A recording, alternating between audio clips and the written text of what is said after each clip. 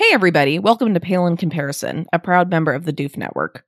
In this podcast, my sister uses her knowledge of the Otherverse to take a look at Pact, Wildbow's most reflective work, and I try to not give away any spoilers.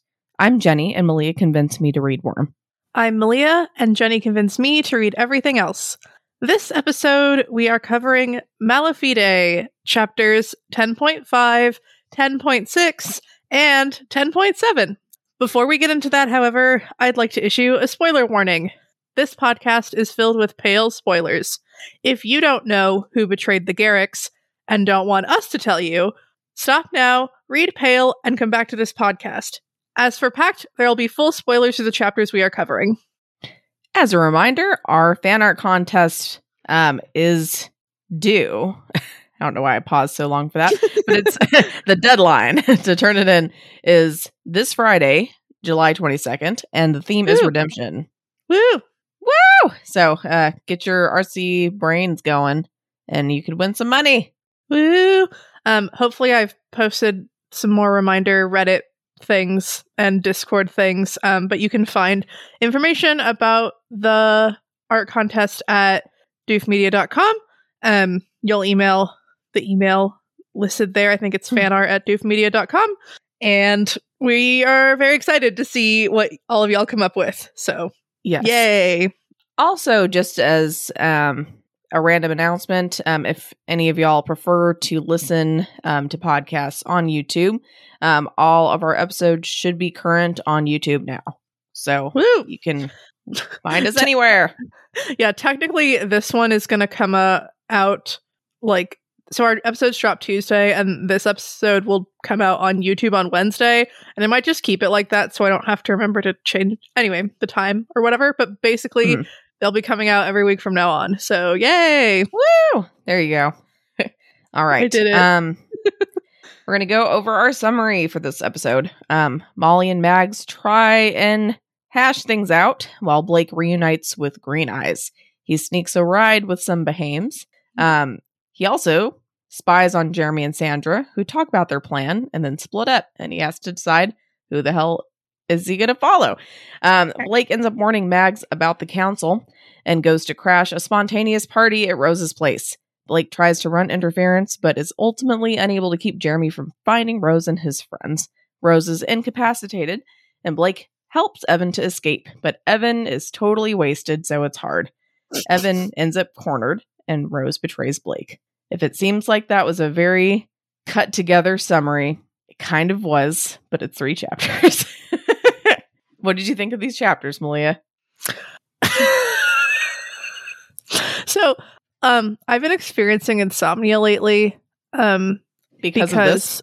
I'm stressed, right? Like, I have to move and I don't know where, and I just got a new job, and my old job hasn't responded to me telling them that I got a new job, and my new job hasn't sent me like anything official, and we have to move to like a different city than we were planning on moving to, and I don't know when we're going to get kicked out of this apartment exactly, and I just don't know a lot, and I have to take the bar in a week from the time you're hearing this.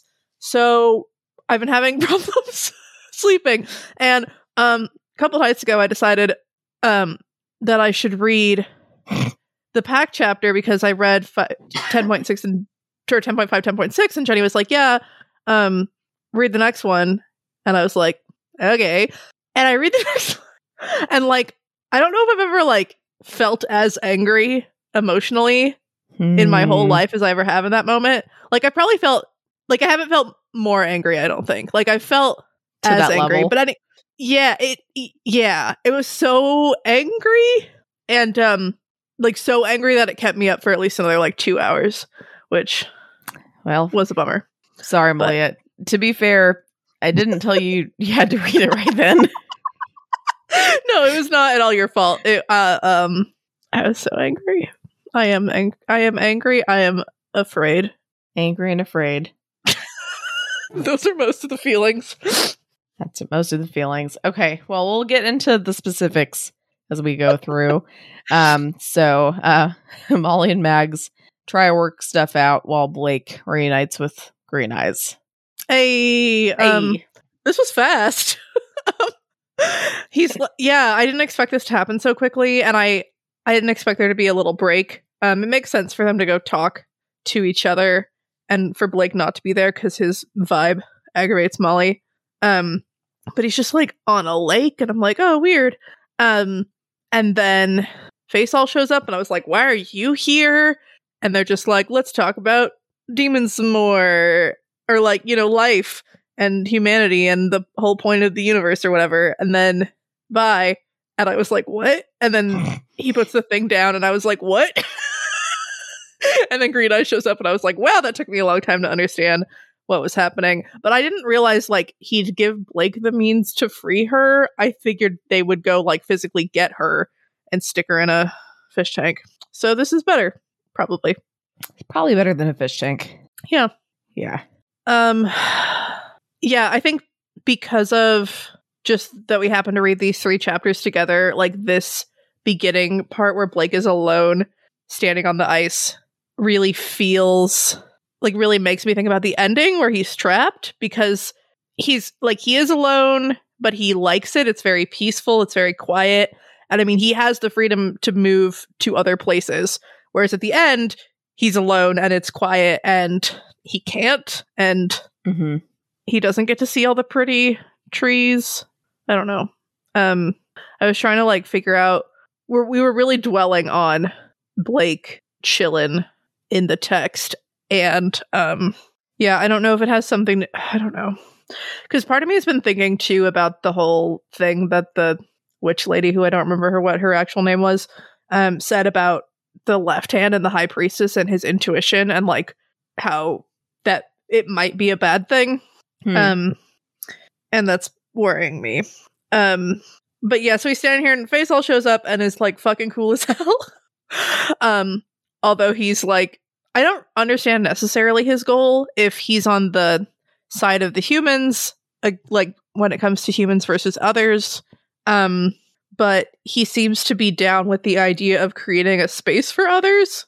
Johannes, you know, wants to keep them preoccupied while the humans keep winning, and maybe Faisal does too, or maybe Faisal just thinks like these people need a space.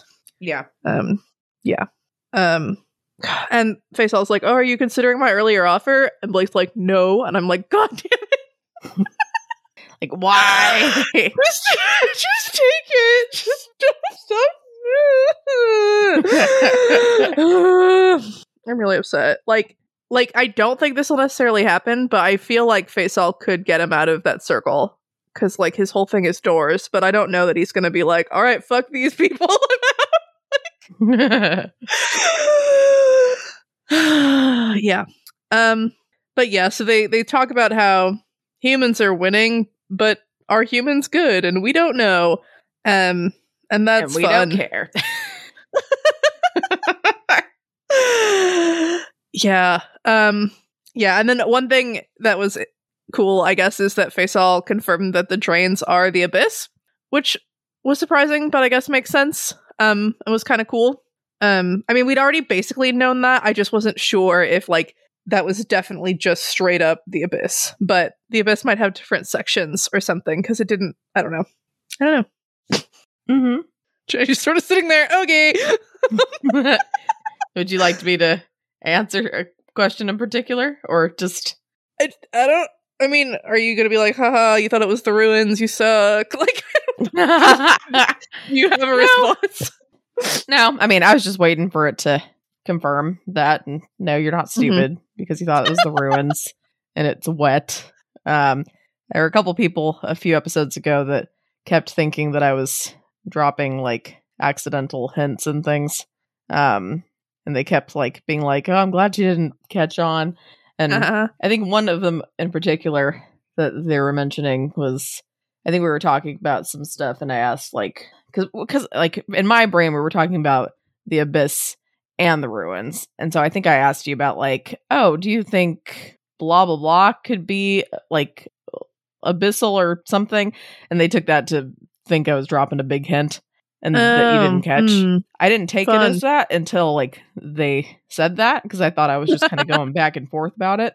And I'm guessing you did too, because it didn't seem like you took it as anything.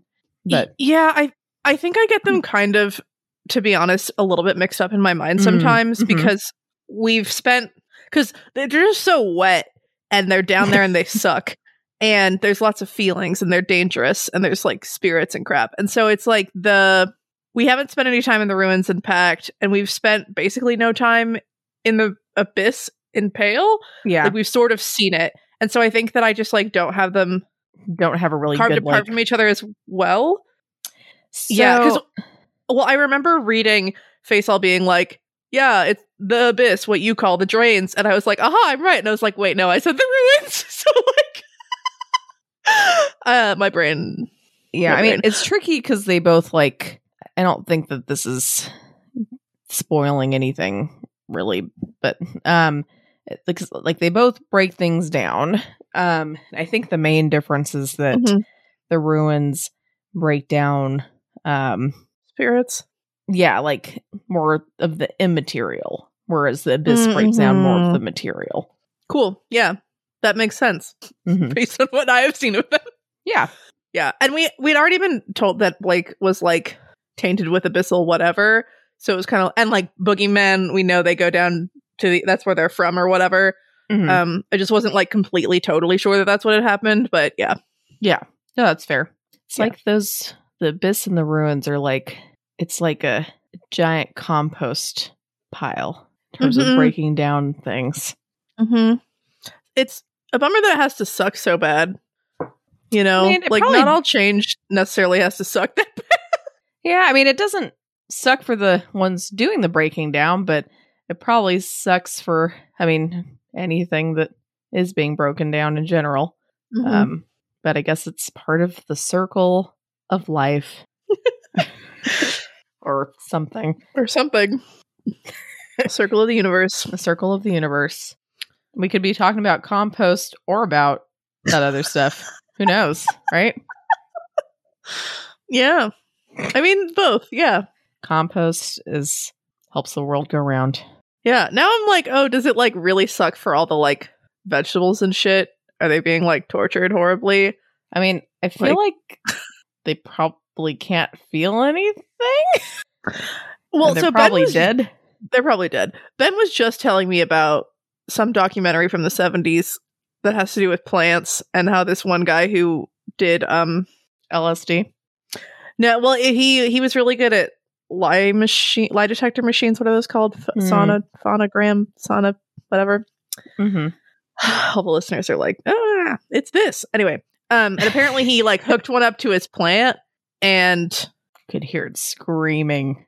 Well, no, he like that's extra wrong if it's a liar. I don't know what machine you're talking about. But. Well, he like it because it measures like electrical something or something, and when it can kind of detect when you're like freaking out or something. But so anyway, so apparently he put water in it, and the plant like freaked out. Like it really responded to that, and then he like apparently. So what Ben was saying was that he thought about like, oh, maybe I'll like burn one of the plant's leaves and see what it does, and then the plant freaked out and he hadn't like done anything or said anything, and so he's like, plants can read minds. And like, I don't know, maybe they can't. So then they started trying to figure out if plants can sense so I know other you things said die. This guy didn't take LSD and read minds. But like, I am unsure. It was the 70s. Yeah, you know, I feel like everybody had LSD and definitely pot. Yeah, like maybe salvia. You know, just some kind of something. I mean, we have to eat something, and I guess you can become a fruitarian if you want. You can pretend to be a breatharian. A compost. Fruitarian is apparently when you only eat fruits or vegetables once they have fallen from the tree or from, you know. So you get them between falling and compost. You gotta be quick. So you swoop in. Yeah. Yeah. You gotta swoop in there. You're like the vulture of fruit. Yeah, that just feels like it takes too much. Like you'd have to like, I mean, I guess part of it you'd have to give up a lot of like modern things because so much of your time would be spent like looking for fruit that had fallen. Although maybe if you grew a bunch of fruit trees and there wasn't too many people to feed, it'd be chill. Although something seasons, what do they do about? Can they jam?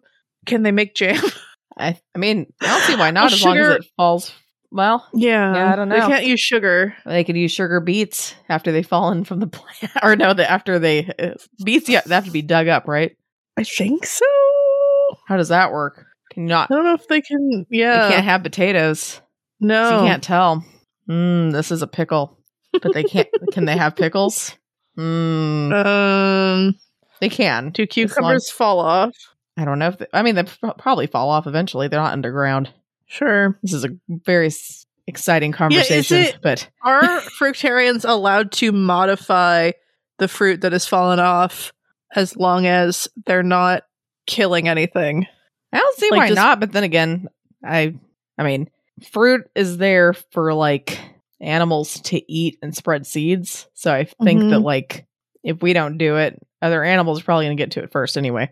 Like those like asshole snails that always eat the strawberries. It's like you think you find a really good fucking strawberry and it's perfect, and then you, like you pick it up and then it has like this big chunk out of the back. It's like half eaten. Yeah. It's like you guys are such assholes.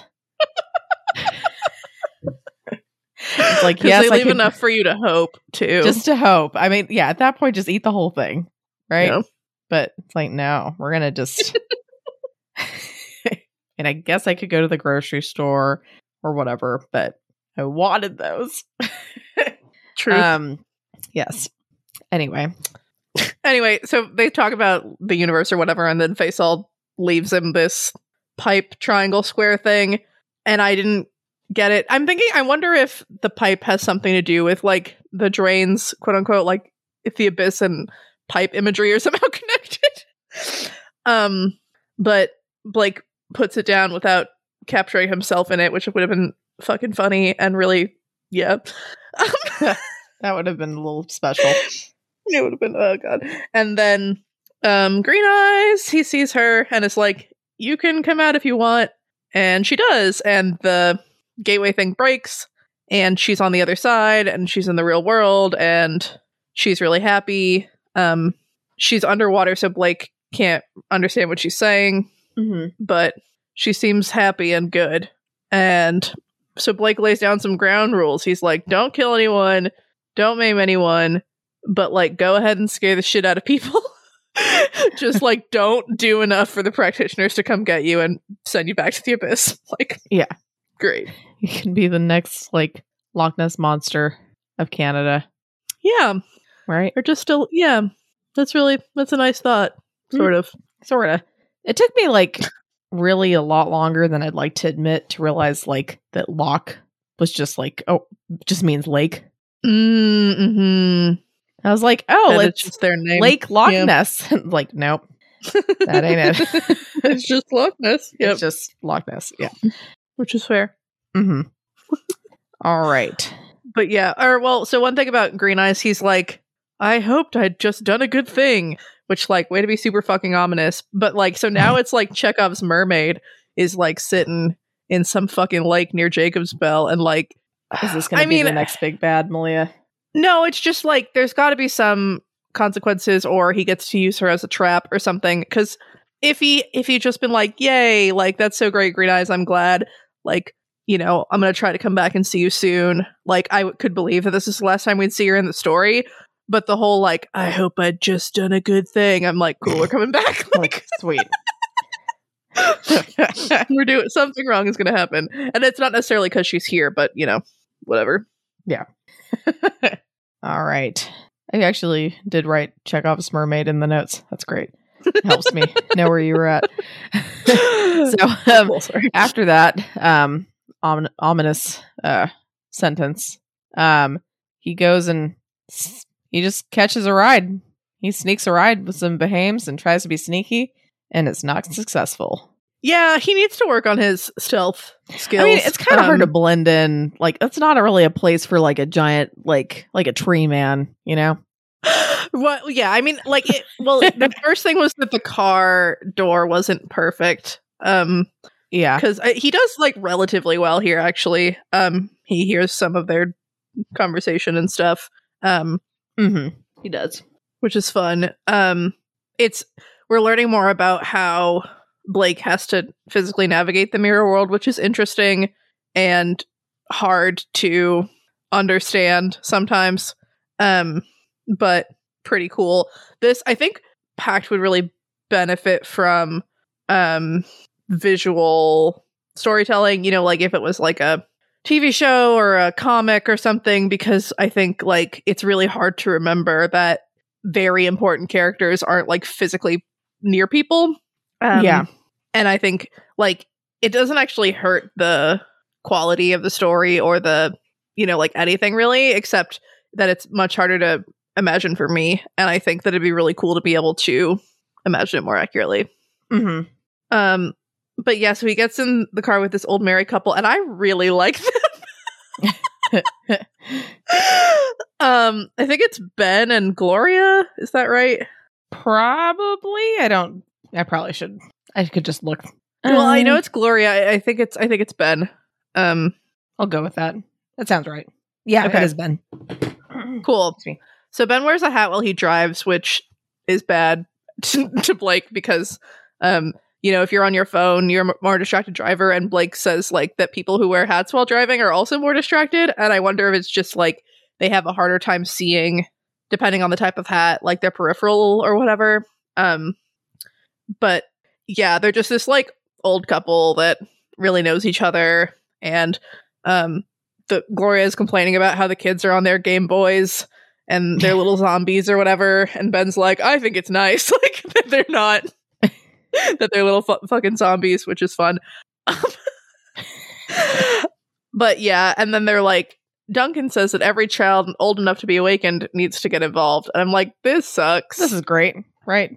Yeah, well then especially because it seems like Duncan is also like not wanting to be in charge. Or something. But also it's like, maybe Alistair, like, let's put an 18-year-old in charge of this family. Like, put Ben in charge of the family. Like, what the fuck are y'all doing? Like, you have adults? Yeah. And so I'm not entirely certain if that's what's happening. Although, maybe... So, we know that Musser is, like, almost like a quasi-other. He... like the spirits of the Musser like live within him or whatever. And like nothing like that happened to Blake. But also Blake's not material. Yeah. But like there is something about the Thorburn heir being a woman and whatever. And then there's also like, we know that Eamon was sworn to certain things and didn't want to swear Laird to those things. And we know that Laird felt really constrained as well, or at least Sandra thinks he did. And so maybe there's something more to being the head of this family, like there is with the Mussers. And maybe it's not like to that level, but maybe there's some reason that other people wouldn't want to be in charge of the family. Like it's not just like Peter Garrick, who seemingly is just like in charge and makes decisions, or like Y or whatever for the Bellingers. And so maybe that's part of it, because it really seems weird to have like a whole bunch of adults and be like, that one that child, let's pick that child. Because rereading it at first, I thought they were like gonna like offer an arranged marriage to Rose or something, because they started talking about Alistair being 18 and like, like Rose is 20, the Molly was 18, blah blah blah. And I'm like, is this a marriage thing? Like, yeah, I don't know. It seems wild to be like, oh, those Diabolists that we hate, the best way to deal with them is to marry them. Yeah, let's make them part of the family. So that's why I'm like, I don't think that's what's happening. Keep your enemies close. Your friends close and your enemies closer. That's what it is. You're just like, you know what? Fuck the Duchamps. We're tired of their shit. We're going to side with the don't, because otherwise you're going to get married and then you will fuck the Duchamps. Ha ha ha. Ha ha ha.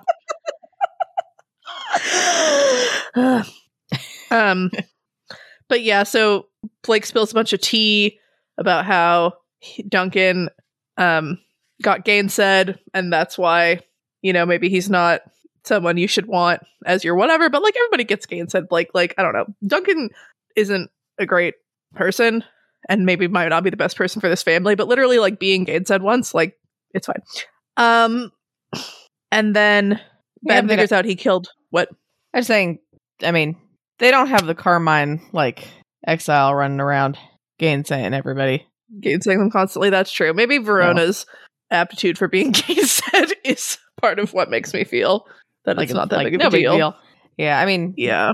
also like you lose your power for a bit, right? So Right. He had to like take a bunch of he had to do something kind of. So I mean, even if it yeah. is not a big deal to Blake, it's a really big fucking deal. So I can see why he would have mentioned that. Right. Yeah, but so Ben figures out that he killed Laird, and he asks if it was a just death, and Blake says it was desperate.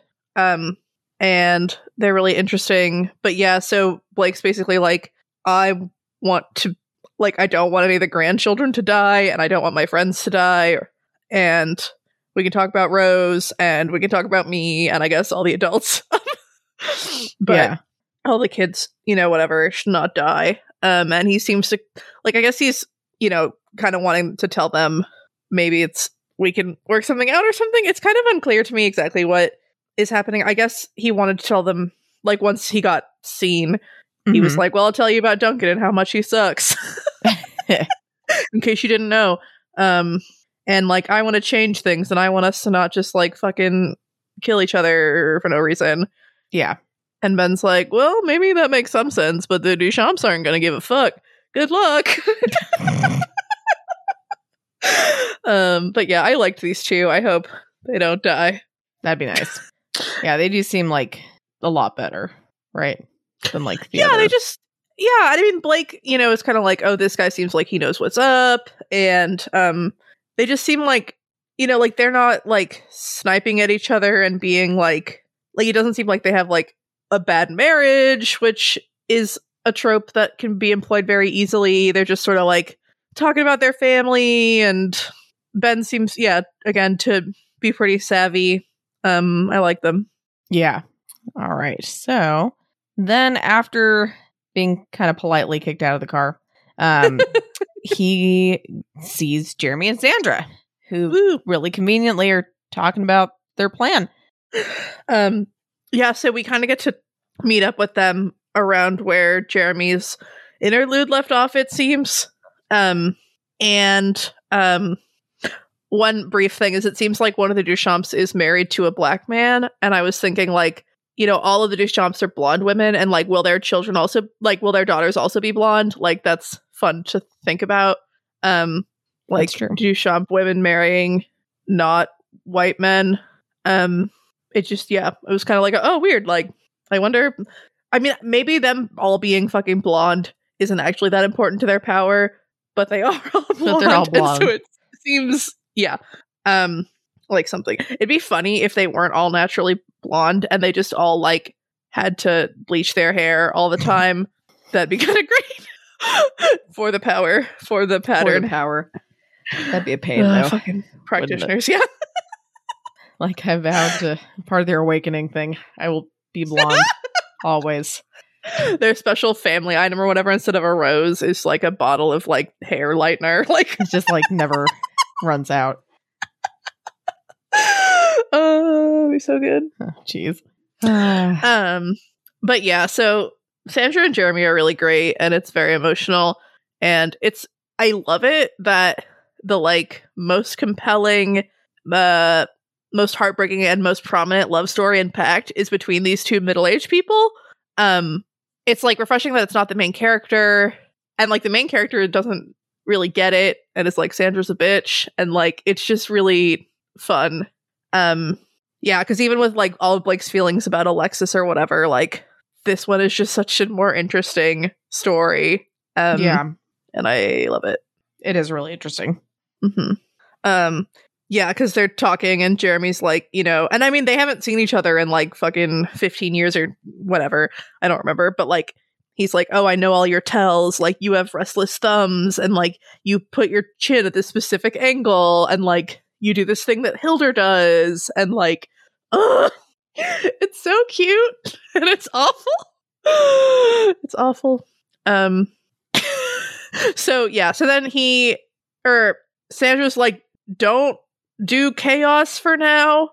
And I'm like, so what's his particular skill set? I guess his particular skill set is having a god who can just like get rid of wards and shit.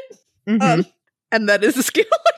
Yeah. Well, Or something. if you, it's a asset at least. Yeah. And then they're like, Mirror Boy is a priority. And it's occurring to me now that maybe that's because he promised that Mirror Boy wouldn't come back. But otherwise, like, this is part of what has me worried about who and what Blake is and what this story is and how much Wildbow is gonna, like, make my life suck. Mhm. Because, like, Blake's scary and he has a sword that he can, like, stab you with from, like, reflective surfaces, and that is actually really fucking horrifying. But, like, he's breaking down a lot. He can't practice. Like, you can just put wards up in your house and he can't do anything like, Mhm. I don't know why he'd be that important unless it's just about the promise and just, like, there's some person out there running around stabbing people. Yeah. Yeah. But yeah, so Jeremy's gonna go after the Thorburns because Sandra's fairly confident that they'll have other opportunities to attack them, but that this might be the best one. And she sort of reflects on Mags, and she says hopefully the girl hasn't committed because, she's and whoever are going to go after Molly. Which, like, I guess is fair if there's some, like, scary wraith that sucks up really bad energies and, like, can practice, apparently, around in your town. I guess you kind of need to deal with that. But also, if Mags made it her familiar, can't they just, I don't know, deal? But it's interesting with Sandra and Mags both reflecting on how they didn't want to be on opposite sides. Yeah. And it's sad. It is.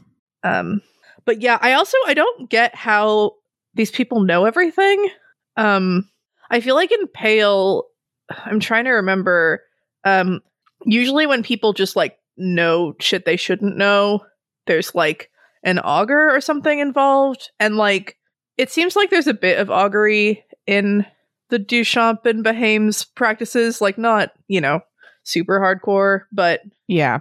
more with the Behaims maybe, but it's just kind of like, she knows about Blake, she knows he's in mirrors, she knows that Molly is a thing, she knows that Mags is considering becoming her familiar, or opposite, whatever. She knows, like, they just, like, know all of this shit, and they, like, it hasn't been that long. It's been, what, like, 2 hours? Like, Yeah. since, like, how? And, like, like, this could just be something we never really figured out because, like, there are spirits and you can send out others to watch people and you can whatever, but it seems a little wild. Although I guess it's important to keep an eye on the ambassador and the other people. Yeah. Especially, I guess, if they're calling her and she's not answering, and then they're going to be like, oh, what's up? And they're going to be like, oh, there's a scary ghost. Scary, spooky ghost. Okay. Yeah. Any other thoughts? Well, just the end thing was really cute where she, like, puts her hand on his chest and says, like, no apologies, and he says no apologies or whatever, and she kind of, like, pushes him, like, nice, like cute, like, flirtily, and he turns around, he's like, all right, squad, let's go. And I was just like, this is so cute, and I hate this, and it's so cute. And so sad. So cute and so sad.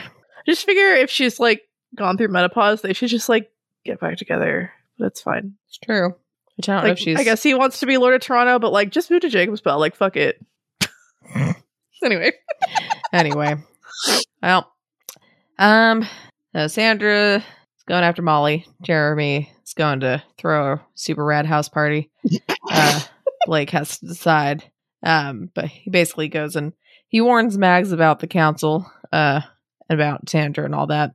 And he goes to crash the super sweet spontaneous party at Rose's house. Well, yeah, seeing Blake weigh his options here is interesting. He reflects on how he's becoming more cautious, kind of. And, like, he can't afford to take some of the risks he took before. He's like, Blake fighting Conquest would have just broken these fucking car mirrors or car windows, but then, like, what would I have done? And it's like, yeah, wow, Blake, you thought about it. I'm proud of you. But also, it's like he's aware that everything that hurts him, like, takes something away from him and allows spirits to come in, and that's probably bad. And yeah. So that was an interesting thing, but he's like, he goes to the house and he can't see in the house because they fucking suck. So he can't warn them. And he's like, okay, well, Maggie was sort of around here, but like, let's find her. And so he finds the two of them in a park. And Molly seems okay. She's still like twisted and distorted, but more stable. And Mags is still, upset. But yeah, so Blake is like, hey, Sandra knows about Molly. They're coming to attack Molly. Johannes and she are meeting up. It's weird. It's interesting that the Hames aren't included, but I guess everyone's like literally fuck Duncan.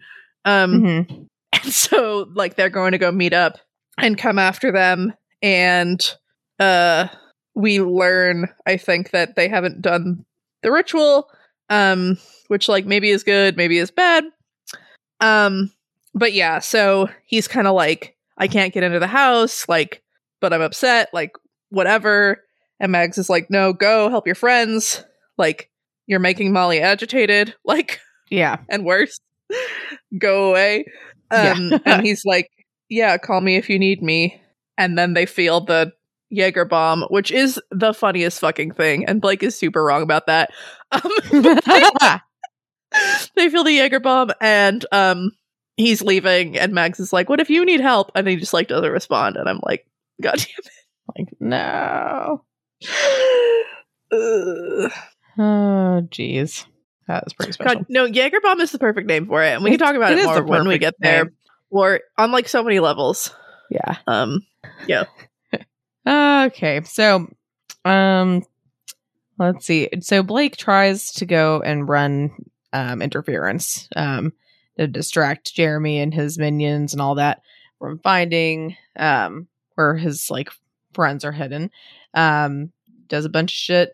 He talks about demons, tries to freak him out, which kind of succeeds, but ultimately is unsuccessful, and Jeremy finds everybody. Bleh. Bleh. Yeah, so Dionysus has bombed this house with intoxication, and it's destroyed all the wards or whatever. People can get in. Blake can get in. And so they're looking, and they can't find them, and they're about to get near one of the entrances to the secret library, and Blake is like, "Whoa!" and kills the snake instead of hurting the lady, Maynard lady. Mm-hmm.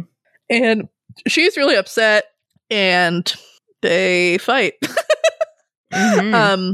Yeah, these parts are fun, but a lot of action, which is harder to like necessarily analyze. But basically, she's chasing Blake around, and then she almost hits Jeremy, but she doesn't. And cue Jeremy and Blake talking.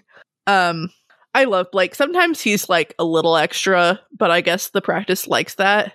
Oh, the practice loves like, extra. Like, what sort of demon protocols do you know, or whatever? And he's like, don't mess with them. And he's like, oh, so that's why you didn't do shit about them? And he's like, yep. That's fair. And so Blake is like, there's an abstract demon in this house. If you look at it, it will get into your eyes because your eyes are a reflective surface, and be afraid. Mm-hmm. And Jeremy kind of opines a lot throughout this section about how his practice works. It seems like there's a high chance he's never ever like drawn a diagram or like anything, that like his whole thing is making Dionysus happy and then occasionally asking for things. But if he doesn't work for things, then Dionysus will get annoyed or displeased and will like not do stuff. And it's interesting how Blake compares Jeremy's life to a Dionysus, a Diabolus life. It is. And like, it's just interesting. But like, I don't know. It seems like being a priest or whatever is very limiting. Being a Diabolus doesn't seem like it's necessarily as limiting, except the moment you at all like associate with demons, like you're tainted and everyone hates you. Mhm. But like Blake, learned cool different random practices and did, stuff and learned how to draw shit. And, whereas Jeremy, literally, it just seems like he says words and like does or does not marry women or something. Yeah. Yeah, but so now his satyrs and maenads are freaked out because there's a demon in the house, and Jeremy's just like, "Hey, you with the nose, where is it?" And the satyr's like, "It's right up there, and it hasn't moved." And so Jeremy's like, "Cool, now I know where the demon is. I just have to find the other people." And yeah, so just the Jaeger bomb thing, right? Like Jaeger bombs are when you drop Jaeger into, what do you drop it into? Isn't it into Red Bull? That sounds bomb. I'm positive that's right. Yeah, it's Jaegermeister into an energy drink, typically Red Bull. Right. Mm-hmm. It's actually pretty good. I mean, that might not sound that great to a lot of people, but it actually, at least to my unsophisticated palate, it's not bad. It's better than just like straight. Jaeger is not great. Yeah, Jaeger on its own, it's licorice, right? Great. Yeah, it's fucking hardcore. But yeah, Red Bull, like all the sugar and chemical covers up the licorice nicely. Right. It does something. I haven't had one in a really long time, but it does something. Yeah, it's a decent pairing. It's a weird way to say that, but yeah. So Jaegermeister, Jaeger bomb. It's a bomb. It's alcohol. Jaeger bombs are a very party drink. Yeah. I was trying to remember if Dionysus has anything to do with hunting, because Artemis is the goddess of the hunt in the Greek pantheon, but I thought I remembered something. Bacchus, the Roman version of Dionysus, is very into the whole like madness crazed parties. But yeah, I couldn't find a specific hunting connection, although I feel like there's something in the back of my mind. But yeah, it was just wonderful and hilarious and good, and I just it's really fucking funny, Blake, and you're wrong. Yeah it's fucking funny. It's good shit. Oh, it's so good. Yeah, and Jeremy here reveals like that they don't want to kill Rose, and he might even say we don't want to hurt Rose. Like they don't want that house to pass to the next heir, right? Like they want to have control of the heir and just to like hang out, or whatever. Like, which seems smart if you could just capture all of them and like hold them so they can't do magic until the whole situation's resolved. That's probably the best idea. And then like maybe the plan after that is to just murder them all because all the Thorburns are there, so they can just kind of murder them all. Yeah. And that sucks, but they're not immediately in life-threatening danger. And Blake decides to run and try to get to them, sees that the door to the library is open, tries to close it. The mirror world doesn't like him, and Jeremy gets in there. Finds everybody just like completely fucked up. Yeah. Which is not a surprise. Yeah. So basically, Rose is like passed out from all the booze, all the Jaeger bomb goodness. Blake uses, his calling card, blood, his own blood, of course, and helps Evan to escape. But Evan is like so drunk. So he's not very coordinated, and they have a hard time. Oh, he tries so much. Yeah. So they chained Rose up with some strange fashion apparel and sex toys. I'm pretty sure that's why one of the satyrs or whoever had handcuffs on them. I mean, yeah, it makes sense. Because they like directly reference some sort of sex thing that they could use for Ty that they don't because it's too much. Mm-hmm. Yeah. But yeah, so Jeremy's sort of like, working on apprehending these people. He has them lie the mirror on the ground so that I guess if Blake managed to get into it, all he could see was the ceiling. Starts drawing a circle for Evan. Blake does his whole come Evan thing, which was like cute and heartbreaking, and it worked, which was great. But also, Blake, stop hurting yourself. Yeah. The other thing that's weird is like the mirror boy is a priority and stuff, but also Jeremy's like, yeah, you can go if you want, whatever, bye. Like, I'll talk to you when I'm done with this. Which seemed surprising. Yeah. Although maybe he's just sort of trying to like downplay it, or like figures he can get him later or something. Yeah. That his satyrs can find him because of his scent or something. Yeah, maybe top priority. I don't know. Maybe. I don't know.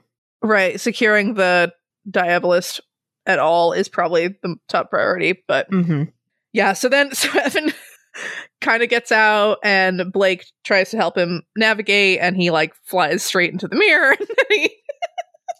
Or whatever, the reflective whatever, and then they're just sort of running around the house, and a Maenad and a satyr are chasing them, and Evan keeps saying crap and can't shut up, and he tries to hide, and it doesn't work because he keeps talking, and it's really good. It's pretty funny. It's like, why do people do this on purpose? So good. He's so great. Yeah, I was sort of assuming that he would just be like, all right, I got Evan, like Evan and me, let's go out and regroup, as opposed to like, let's now go and free the rest of them. I mean, I guess it makes sense he wouldn't want to leave them, but I was expecting them to be like, or for like, Evan, go get, I guess there's no one except possibly Max, so never mind. Yeah, so then Blake like bluffs hardcore, like he can like summon demons and shit, which is pretty funny. He probably could summon Ornias. Yeah. Except no. But yeah, that's pretty funny. Blake tries to do some more practicey stuff because the connection thing with Evan worked. So he's like, spirits, give me Evan's intoxication, and you can take some of my power. And they're just like, nope. They're just like, fuck you. Anyway, sorry, I'm gonna drink water. How dare you drink water when we're talking about alcohol? It's probably even better to drink water when you're talking about alcohol.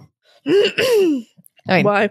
I don't know. I mean, and realistically, it makes no difference, but I don't know. Maybe your body just secretly gets slightly more dehydrated, or like feels like, Well, maybe. I mean, it doesn't. I'm just making up crap. Like placebos or whatever. Placebo is like real, though. Yeah. But yeah, so then he's like, I can call demons, and they freak out, and then they throw a dictionary at him, and this was pretty clever. He breaks the window so he can reach out. He grabs the dictionary, warps over to somewhere else, and then throws it back at them, which like, it's pretty good shit. That's pretty good, and like, yeah, like you throw a huge book at someone and suddenly it's flying at you from a completely different direction. Like, damn. That's pretty good. Blake's pretty scary. But yeah, he's feeling a little more sober and realizes like the effects might be wearing off. Maybe Rose is waking up, which could be bad. Partially because we don't want drunk Rose to summon Barbatorum or whatever. We learned from Evan that there's traps set up in the library and different things. It feels interesting that Evan is like, I pretended to sleep and watched her do this, not like she was totally fine with me knowing that she was doing this. Even though she seems to know that he did know. I don't know. There doesn't seem to be a lot of great energy in this group of people. No, not at all. Yeah. Yeah, and then Evan's like, oh, and Corvidae was involved somehow. And Rose banished him instead of closing the door all the way. And that freaks me out. And like, what did he do? And what is he doing? And what is she doing? And what did he do? Or did she banish him so that he wouldn't do anything? Because he's like, I'll look after you while you're sleeping. And it's like, did you? Or was she like, I can't trust him and that's why he needs to go away so he doesn't like murder me? Yeah. Unclear. No. Mm-mm. Yeah, so Evan goes to find a mirror. so that he can take Blake around or something. And in the meantime, Blake is fighting with the Maenad and cuts her calf and her ankle, and so she like can't really walk. And but that seems to be one of the last reflective surfaces in the house. That's intact. He gets shunted into the mirror that Evan is carrying. And they come up with a plan. The plan is free Rose, free the other people, or uncover the mirror so that Blake can get in there and stab people or something. To wait for traps, to set off the traps until Blake says he should, or there's no other like option or whatever. And that Evan should, if all else fails, try to get close to Jeremy, and Blake will try to stab him through the compact. So it's a great plan. It's a great plan. Absolutely does not work because Evan ends up captured and Rose is a huge bitch. Yeah. I'm right. upset. This is the anger. This is where the anger comes. Like, yeah. Until now, it's like, you know, it's fine. They're trying, they're hustling, and it's like, oh, all for fucking nothing because of this fucking ass face. Yeah, it's awful. So they trap Blake similarly to how they had trapped Conquest. And, you know, Blake's all confused because how did Jeremy know how to do this? How did he figure this out? Like Jeremy had referred to these people as his allies, you know, Blake's allies, and he's just like, what? Like, how did you do this? And Rose is like, I told him.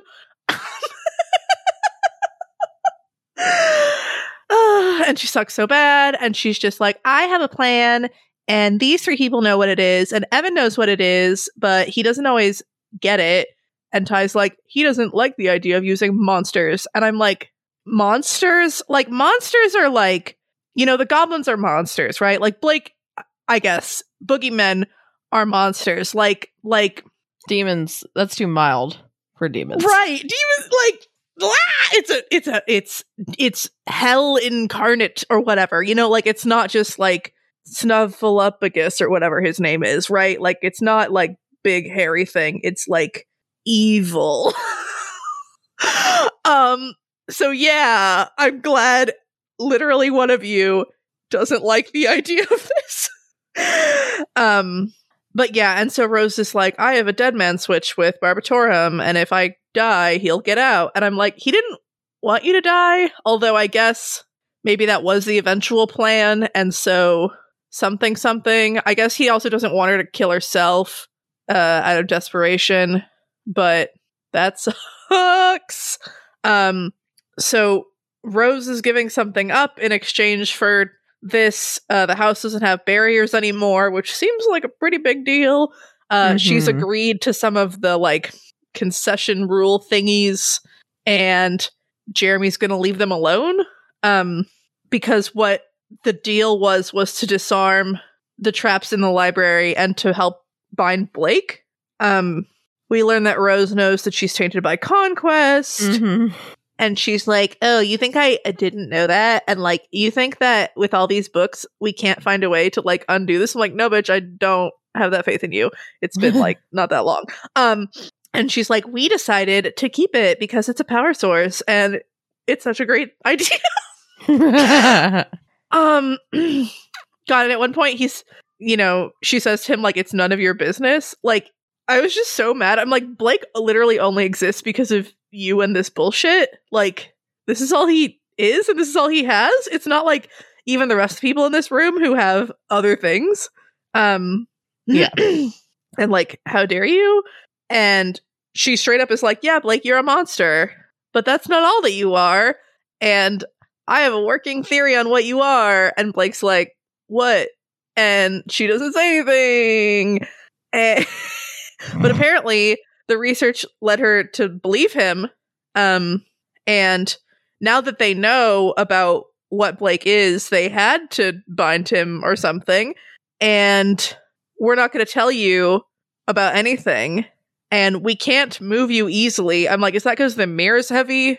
Or because I guess you'd have to move the circle and the binding too, but I don't know. And she's like, if you are willing to be quiet, we'll just leave you in this mirror staring at this blank wall. Ha ha ha ha ha ha ha ha. Yeah. But then, yeah, Rose confirms that she was more of a bitch than Grandma, so Blake being Grandma's reflection is still a contender for a theory.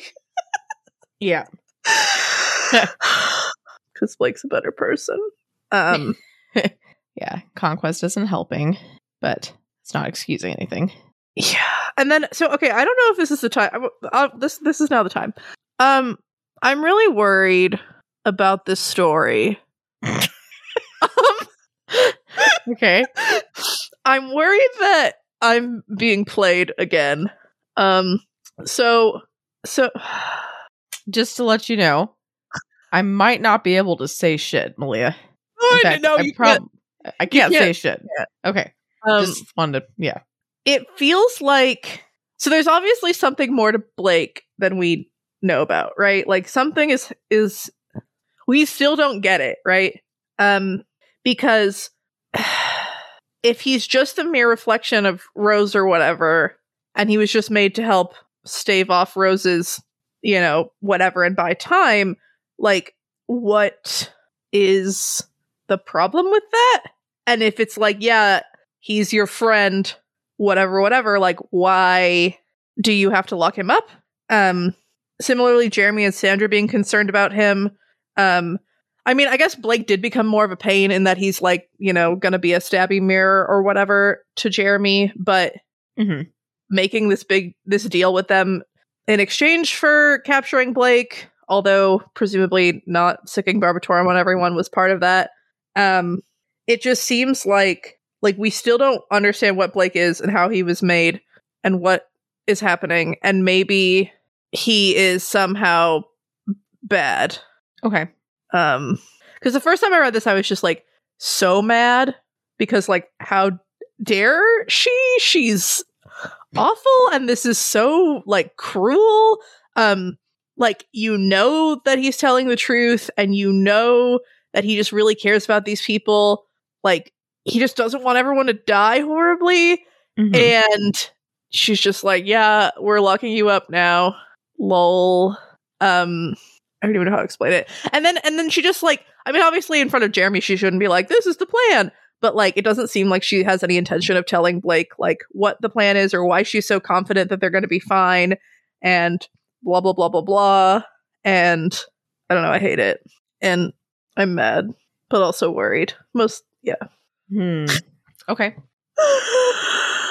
Oh, also, where is Blake getting... So Blake was feeding power to Rose when they were in the opposite place. Is Rose feeding power to Blake? Is Blake still feeding power to Rose? Have they kind of been like severed, and so Blake is just picking up power from the spirits that are around him? Is that part of the problem? We just don't know. Yeah. So then Jeremy has ESP or something and is like, oh, the things didn't go well with Molly and now we got to go get her. And by get her, I mean like probably kill her or whatever. She's free. She's not bound as a familiar. And she, quote unquote, may have started off a chain of events. Sweet. Which, reminds you of Mags's whole blood and fire and death thing. Darkness. So that's bad. That's probably bad. And Rose is like, oh, I want to come. And Jeremy's like, yeah, whatever. And so they all just fucking leave. like they're just like, okay, cool, like field trip buddies, let's go. Come help me fight this wraith. And they all leave. They all just fuck off. They all just fucking leave. And Alexis is like, sorry. I'm like, fuck you. Like, I don't care anymore. Like, I know Blake still cares, and that's great. But, like, call Faisal, leave. Like, make Faisal make a little door for Evan. Like, let's go. Like, let's leave. It also seems to say something. I mean, I know Evan and Blake had a very strong connection and everything, obviously. But Evan remembers 2 interactions with Blake. One where he's standing in a mirror telling them, the truth. And one where Evan is super fucking drunk and Blake's just like yelling random things at him. And these are the only two interactions that they've had. And Evan is like already like, hey, Blake, I'm on your side. Wink, wink. Yeah. Fuck these people. Fuck everyone else. Which is heartening. But also, yeah. So I feel like Blake's ticket out of this place is either in Evan or Faisal or Mags. Or like maybe Alexis or maybe so like Tiff like fucking wasn't in this chapter. Like I'm starting to think that Tiff like doesn't exist or something. Like Tiff is the secret Thorburn heir that the whole story turns around because none of these people are actually fucking heirs. They're all custodians or something. Like where is this girl? Interesting. Okay. I don't think she was at all mentioned in this chapter, except they kept saying, you know, how many bodies there were or whatever.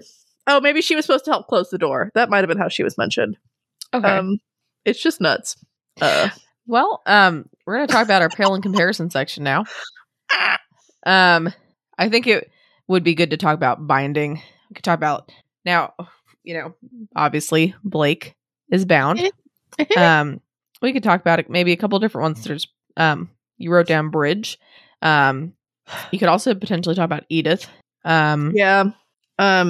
Yeah, Bridge came to mind because he was like tricked and trapped, you know, where he was going from like arm to arm to arm and ended up on like, I think fake Verona or something. Yeah, her fetch, right? I think so. Fetch Verona. And that's how he got caught. And so this was sort of a like, you know, things are moving really fast and they have a plan and like, oh fuck, and then they get caught. Blake specifically. So that's fun. And then yeah, also being trapped in like the bottom floor of a place feels very although with Edith they like walked up to her and were like, hi, we have to talk about how you've been fucking everyone over. And she's always a pain in the ass anyway, but yeah. Yeah, I mean the like isolation aspect of it did remind me of Edith, although Edith has a lot more like a room and a trial and other things. Yeah. Like it's just the things whole, that aren't a blank wall. Right. Like I get that maybe allowing Blake access to the books is like strategically a bad idea if you really don't want him to get out or whatever. But it was just let him read something. Like maybe not even magic-y books. Just like put the TV. I mean, I guess the TV's reflective surface. Just put something like Pride and Prejudice in there or something. Yeah. If you were Blake, what book would you want? There you go. That's our discussion question. I like it. It's awful and I hate it. And I hate everyone. I hate it. What do you also think about like the people doing the binding? So obviously like Rose versus like the Kenneteers, very different. Right. So the Kenneteers, I mean, it seems like all these people think they're doing the right thing. Like maybe Rose doesn't think she's doing the right thing, just the right thing for her. I think that Jeremy thinks that, you know, stopping Diabolus in general is good. With Bridge, it was like, we have to stop this dude from fucking up all these innocents and stuff. Like, because we've sworn duties to Kennett. And they did try to deal with him as fairly as they could. Whereas no one seems concerned about what's fair for Blake. And like I said, with Edith, it was like basically a trial. Like it was like there was a judge, there was an adjudicator. They did, you know, talk to her and talk. I don't know. Yeah. It was like not just about one person deciding. It was more fair. Yeah. Right. And they're like investigating a murder and stuff. It wasn't just like this feels more lawless and vigilante or whatever, whereas that felt more sanctioned by whatever, more legit, more by the books. Yeah, although I mean I feel like Rose again does think that she has a really good reason for going along with this, and Jeremy thinks that this is good, but I guess boogeymen are things people like to look up. Yeah, it's probably true. All right, it is time for Malia's bold and specific prediction. Woo! So I know next chapter is an interlude. And I'm thinking maybe it will be a Molly interlude. Interesting. I mean, I think that the interlude will... I mean, maybe it's going to be like fucking not at all have to do with this specific cliffhanger, but I kind of imagine it being us like seeing what's been happening at this fight. Because like Blake's not there, so we're not going to get it any other way. And I was thinking from Molly's perspective, and then as she like is horrifyingly killed or something, could be interesting. Yeah, or just in general, I think it'll be someone who's at this fight, like some random Duchamp or whatever. I was going to ask you, like, if it's not Molly, name like, or I don't know, name your top 3, like including Molly. So name like 2 other people it could be, interlude wise. I never remember all the fucking Baham names, or you could just say, "Screw you, I'm not doing that." Oh, the like punk emo Baham chick could be sort of funny. I'm still obsessed with Penelope, and I don't know why. Maybe. I mean, I get what if. Ew, that's weird. No, I don't think it'd be like Faisal because there's still mysteries. Sure, about Johannes. But what? I'm just out of curiosity, not necessarily having to do with this, but like, what are like a couple people that you'd love to have, like you hope you have an interlude from besides Molly?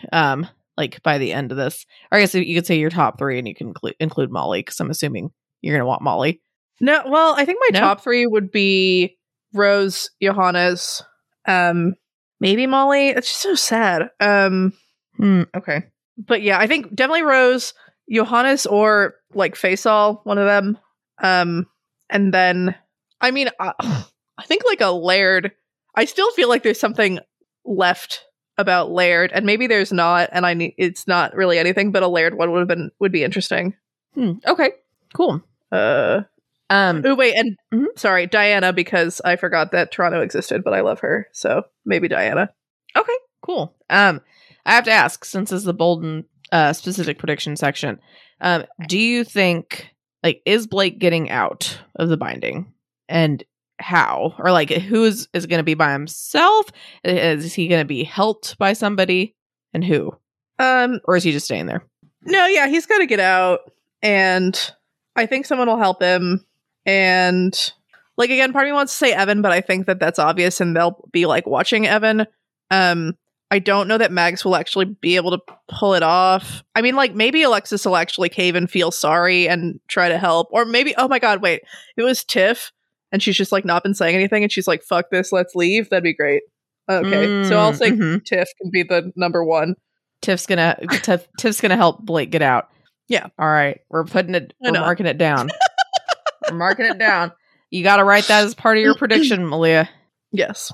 Okay, I'm going to type it because you sometimes don't type stuff. Tiff is going to help Blake out of his binding. All right. Yeah. So we'll see. We'll see what happens. So it's probably not that, but it's fine.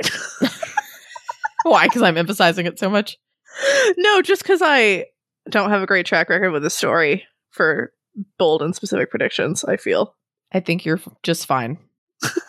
I think you're just fine.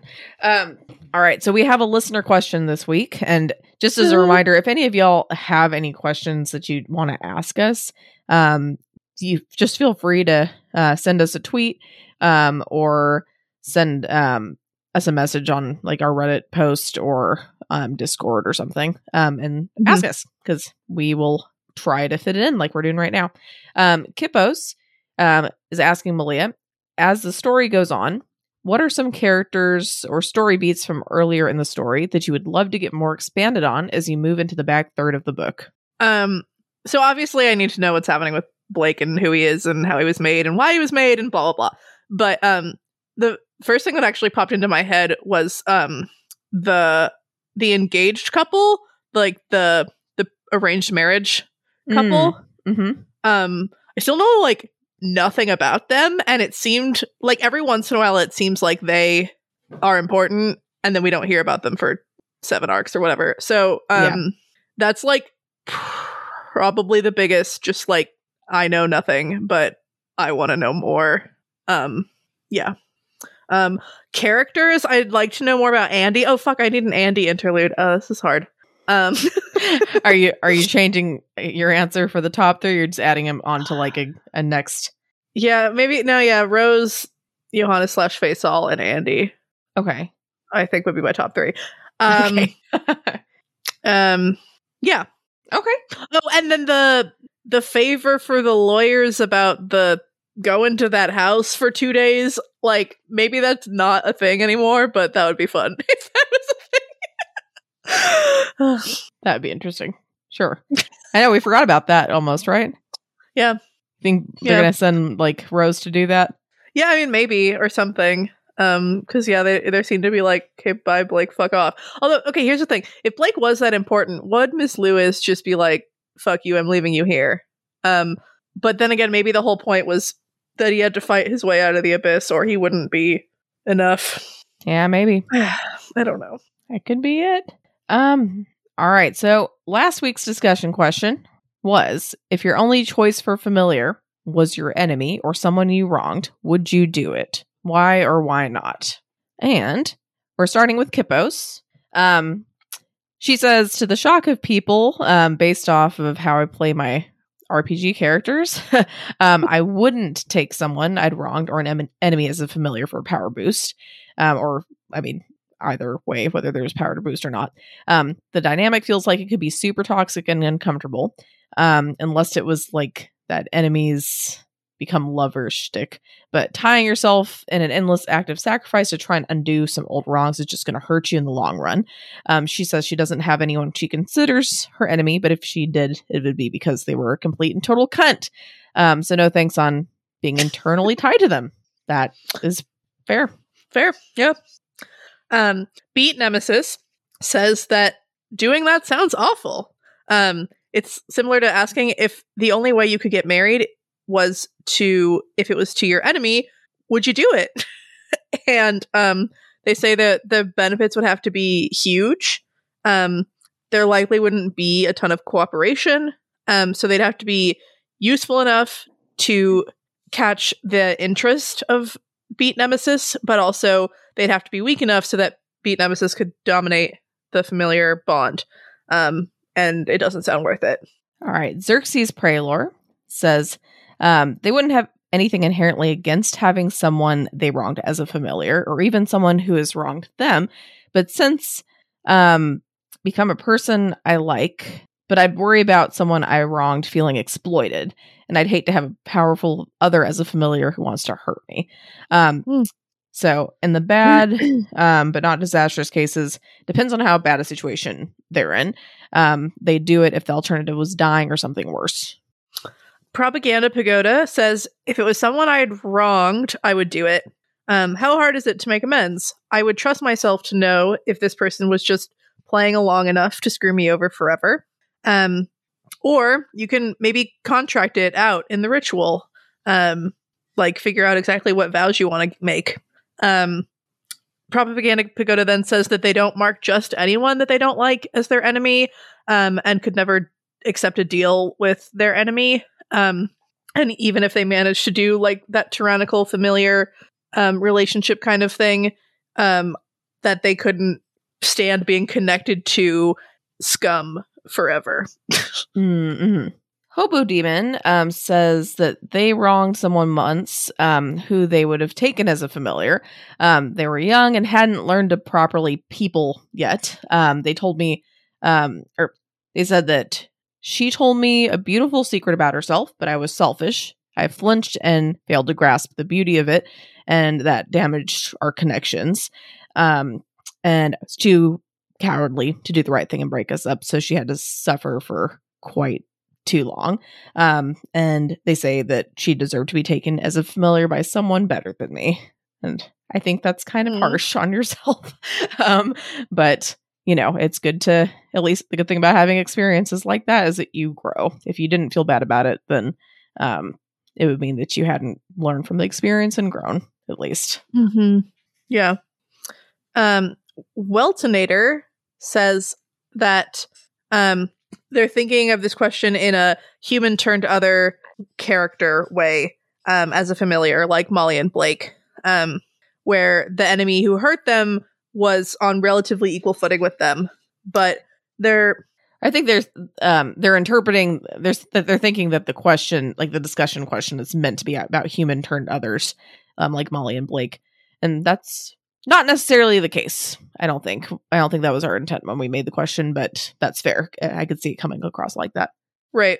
And they say that there are a lot of situations in which an other is your enemy because of their nature, or because they were bound and sent after you. And maybe familiarship could act to free them from that sort of a situation. So, to be honest, I'd conspire with an enemy to free them from their fate or turn them against our mutual obstacle or enemy.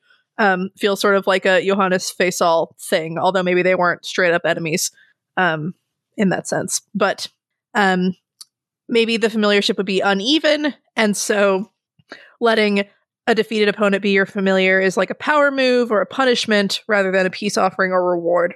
They're not sure about what they would do for someone they had wronged. Does offering the familiarship actually benefit them? Is it a form of atonement, or would being bound to me for the rest of my life be painful or humiliating for them when they just want me to leave them alone? Or do something else to make up for what they'd done. Mm-hmm. And that's fair. Sure.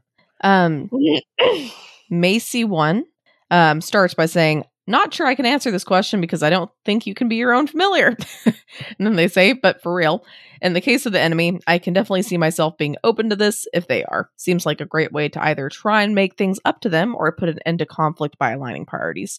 I'm put in mind of recommended ways to handle divorce proceedings and stuff. Even if this is sort of the reverse, both of us would be motivated to create a pretty equitable familiar arrangement, and it should help with all that jazz about seeing the other person's perspective. The enemy would have to be something shittily unmovable, like an incarnation for me not to think that could help.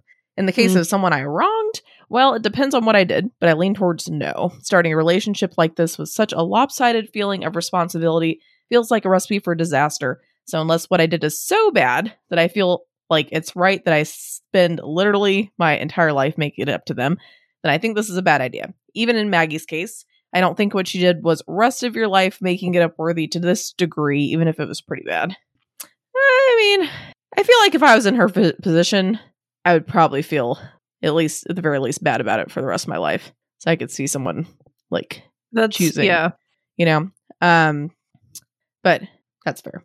I just have to say, we have one more discussion question answer, but it's not from this discussion question. We had a an almost discussion question based on our weird ass episode last week, where I said that maybe our discussion question could be, would you rather have a tail with no vagina or no genitals, or would you rather have multiple sets of legs with a set of genitals for each legs? And I said at least 6 legs.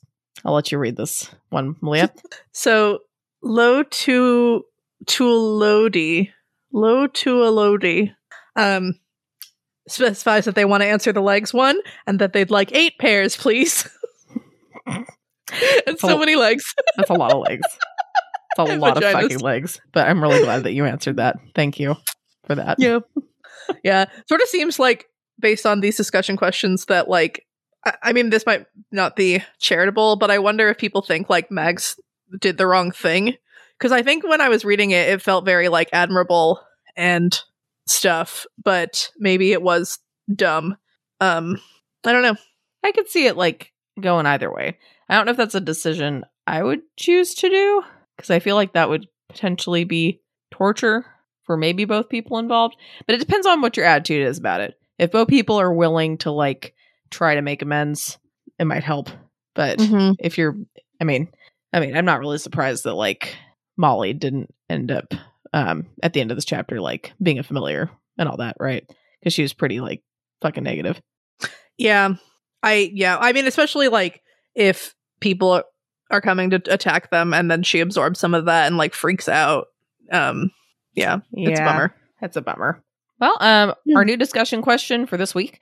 If you were in Blake's position, bound and having to stare at a blank wall, but you could have one book or non-reflective item, what would you choose to have with you?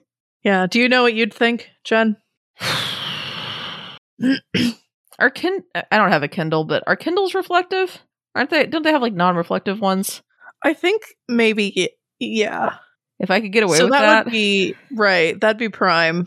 that'd be Primo. fucking sweet. If I could do that, I'd do that. Yeah. Yeah. What if you couldn't do that? Fuck. If I couldn't do that, I'm trying to like think of like a method of communication. Could I have like a walkie-talkie? Let's see if I could have a walkie-talkie. You're trying to like get out or something, or at least have a way of communicating with some fucking person. Sure. Yeah. If I really can't have anything like that, like, I'd have to think about, I don't know what book I would choose. I'd either choose a book or I'd do like, some photos of like my family, but that might make me depressed. But I'm probably gonna be depressed anyway if I have one book to read for like the rest of my fucking life. Yeah, I was trying to think, like, I love Pride and Prejudice, but I don't know if it's quite long enough, depending on how long Blake's in there. Like, part of me was like, would I want something like, you know, War and Peace, or just some like super long, you know? I mean, I've never read this series before, but from how long it sounds and how much people like it, I might do like the Wheel of Time books. If I could have that. That's more than one book though. But I don't know. It's a tricky thing. If I could get away with it, a Kindle. If not, some family pictures. They're non-reflective. And if not, the Wheel of Time. I like the Wheel of Time. I accept those answers. All right. What about you? Yeah, part of me is thinking like access to something that can play podcasts. And then if I could, like, some sort of artsy thing. So I like doing paint by numbers, and I like doing cross stitching, and I like knitting. So it's kind of cheating. It's 2 items, but if I could get that, oh, that's a great idea. Maybe I should have my ukulele instead. Oh, with if I could sneak a picture of my family in there. I don't know. I'm cheating though, but yeah, I cheated too, so it's fair. It's cool. Poor Blake. Poor Blake. Well, thanks for listening, everybody. If you enjoyed this episode and you'd like to help support the podcast, please subscribe, share it with your friends, and leave a rating and review. To support our podcast, go to patreon.com/doofmedia. And if you'd like to support Wildbow as he continues to write fantastic stories, go to patreon.com/wildbow.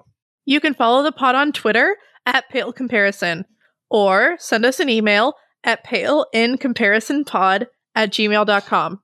Keep an eye out for our Reddit thread in r/parahumans, where you can answer a discussion question and share your thoughts on this episode.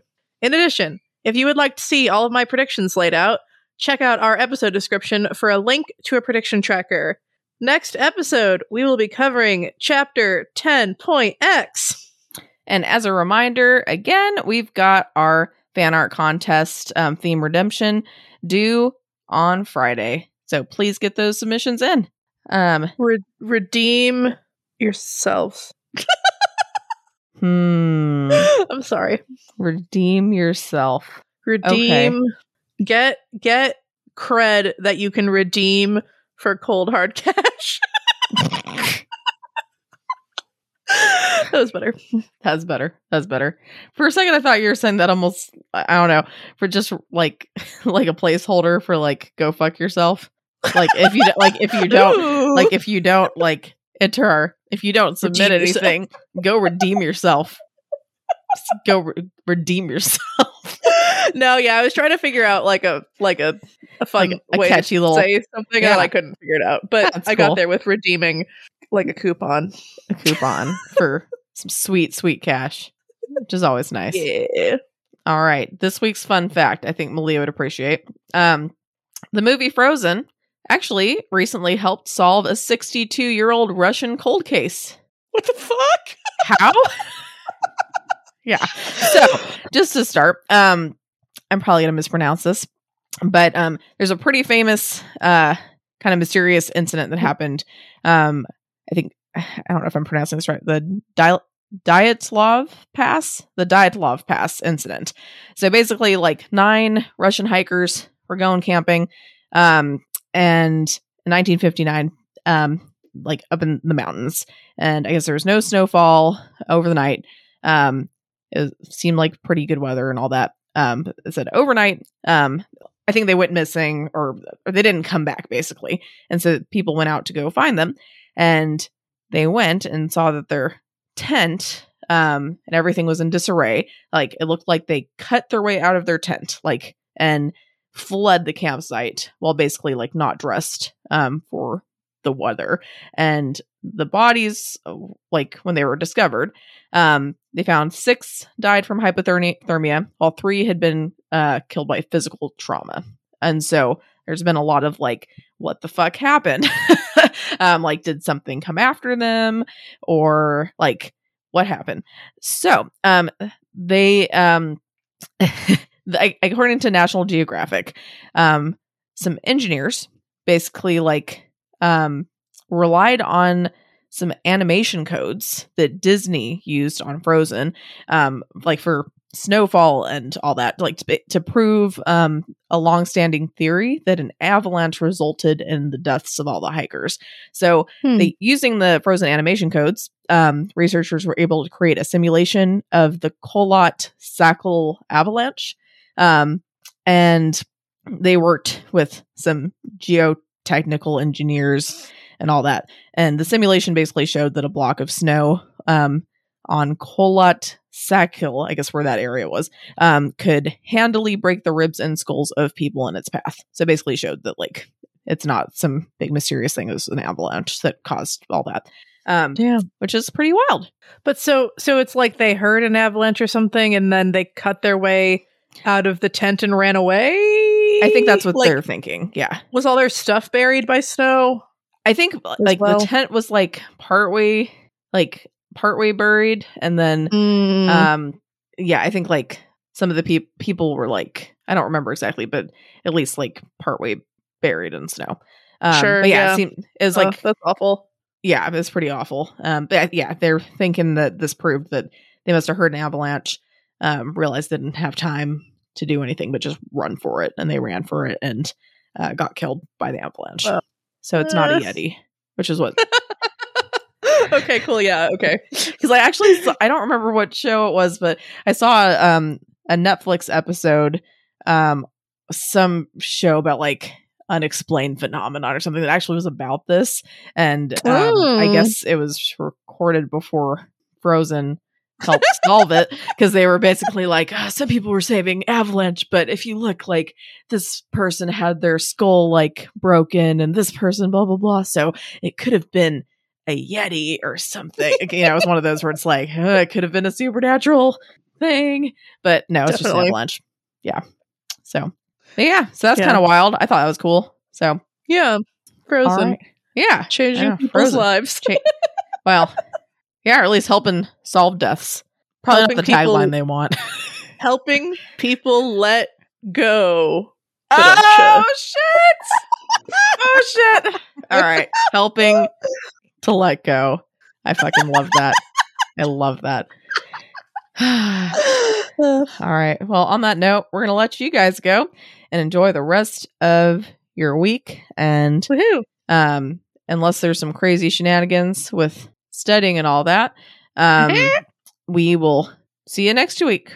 I can't speak, but we'll talk to you next week. We won't see you, but you'll hear our voices. You can post pictures of yourself on the Discord, and then we'll look at them. Yeah, that doesn't sound creepy. I don't know. Yeah. Anyway, bye. Bye.